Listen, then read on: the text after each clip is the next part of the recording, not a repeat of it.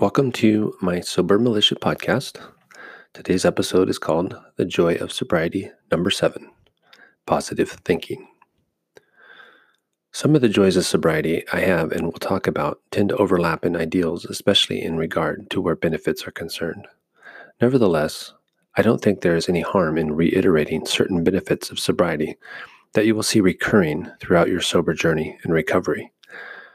The recurring benefits overlap in many areas of our lives, and while they may seem simple and obvious to some people, to the addict, they are extraordinary and a blessing for which to be grateful every day. While I was drinking, using nicotine, and engaging in other destructive behaviors, I found it difficult to find joy in much of anything other than those chemicals and behaviors. I had used them for so long as a way to feel good, happy, or to simply cope that I subconsciously began to believe they were the reasons I was able to do those things. I saw them as my saving grace in a world that proved every day to be against me. I spent most of my time and energy finding ways to engage with them as a way to make the difficult life I lived easier to endure. While walking through life in a diluted cloud of misinformed justification, I quickly realized that life would be lonely unless I surrounded myself with other people who viewed the world in the same way as me. It felt good to complain about the same misfortunes and injustices. It felt good to know others needed to disengage and escape their lives with alcohol. It felt good to know that I was not alone. Humans tend to migrate toward like-minded people. It's a pack mentality. It's an obvious way to help us feel better or justify the way we think, feel, and act. It's why we have seen cliques develop in every social setting we have ever been a part of. Why would we spend time with people who do not understand us? Alcohol numbs and depresses our senses, and then rewards us by making us feel like shit every day. The longer we stay in that cycle, the more negative and depressed our views on life become. Over time, we find that we no longer feel joy in the things that used to make us feel good. The simple pleasures in life are replaced by the internal longing and need to feed the addiction that slowly grows within us until we lose sight of ourselves. Positive thinking. One of the first feelings we experience when we effectively quit drinking is a feeling of euphoria and positivity. This is literally our body's way of trying to congratulate us on making the decision to treat our bodies better. Some people refer to this as the pink cloud phase. But why does it have to be a phase? I understand that life happens, but isn't it really all about how we see the life that is happening around us? Removing alcohol automatically gives us a positive perspective that we can use to look at the world differently. We just have to make the choice to continue thinking positively. Remember, it is not our go-to coping mechanism because we have suppressed that ability for years, but it is a natural byproduct of living alcohol or addiction free. Each day we effectively choose not to engage in our addiction, we build confidence, and that confidence breeds strength, and that strength craves positivity. We begin to want to find positive perspectives in our lives. We start to learn that we do not only have to see the negatives because we are beginning to witness more positives every day. Positives like feeling good in the morning, thinking clearly, feeling motivated, being productive, and just living better. These changes act somewhat like a domino effect if we let them. What we think about, we bring about. That is a quote from the book, The Secret, that I think applies to this perfectly.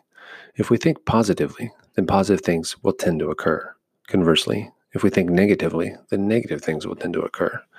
This sounds like an overgeneralization, but I believe it to be accurate on many different levels. Since I am relatively new to all this too, I have to remind myself that my natural reaction to difficult things at times may not always be the most positive. So I have been working on changing my mindset the moment I feel or say negative things. This is not easy at first, because you do have to believe it to make it work effectively. The other day I became very upset about something happening at work with a coworker.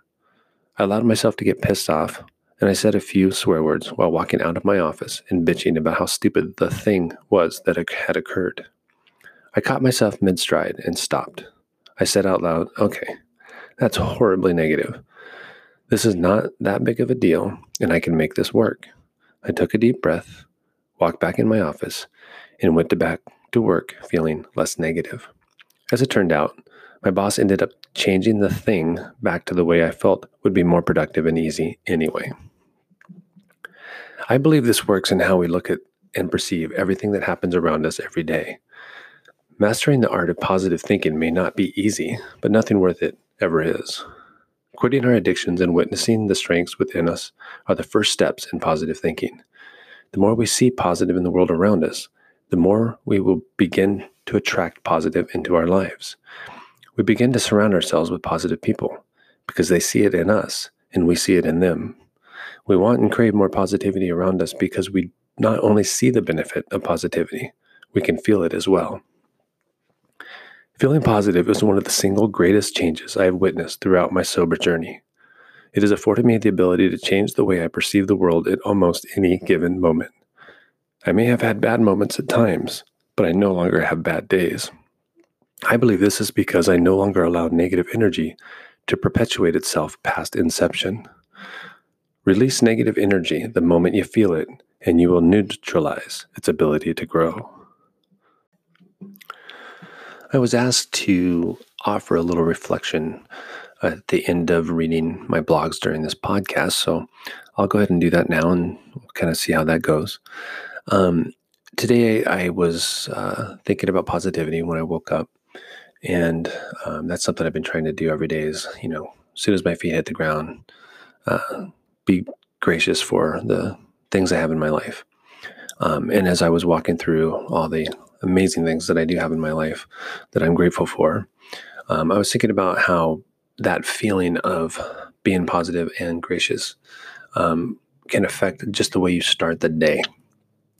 And the more I do this, the more I see that it's just it's a wonderful way to walk into each day with a positive attitude and feeling as though you have the ability to affect good things in your life. And so that's why I decided to write about this today. And it's tough because I think anybody that's been in the world of addiction is experiencing an enormous amount of negative energy and basically learn to live in that negative energy on a daily basis. And I think once you have stepped away from that and seen how the positive can perpetuate itself as much as the negative did, we begin to be able to see kind of why things went the way they went for so long and why we chose to do things the way we chose to do things for so long. It's a tough situation, and it feeds on itself. But I think, while it may not be our most natural reaction to life and to especially difficult situations, I think we can train ourselves to find the positives in things. But I think that's hard to do when our minds are clouded with, alcohol or other chemicals or other beliefs. And that, is obviously going to be the first step, is to remove that cloud and allow ourselves to think a little bit more clearly and see things as they happen and, have the patience to actually be able to witness how things play out. And, like I said in the blog, I'm new to this too. And so I'm not always able to do it, but I'm definitely have noticed that I'm starting to see my negative thinking patterns sooner. And I think the sooner you see those, the sooner you have the ability to make that change in your thought processes.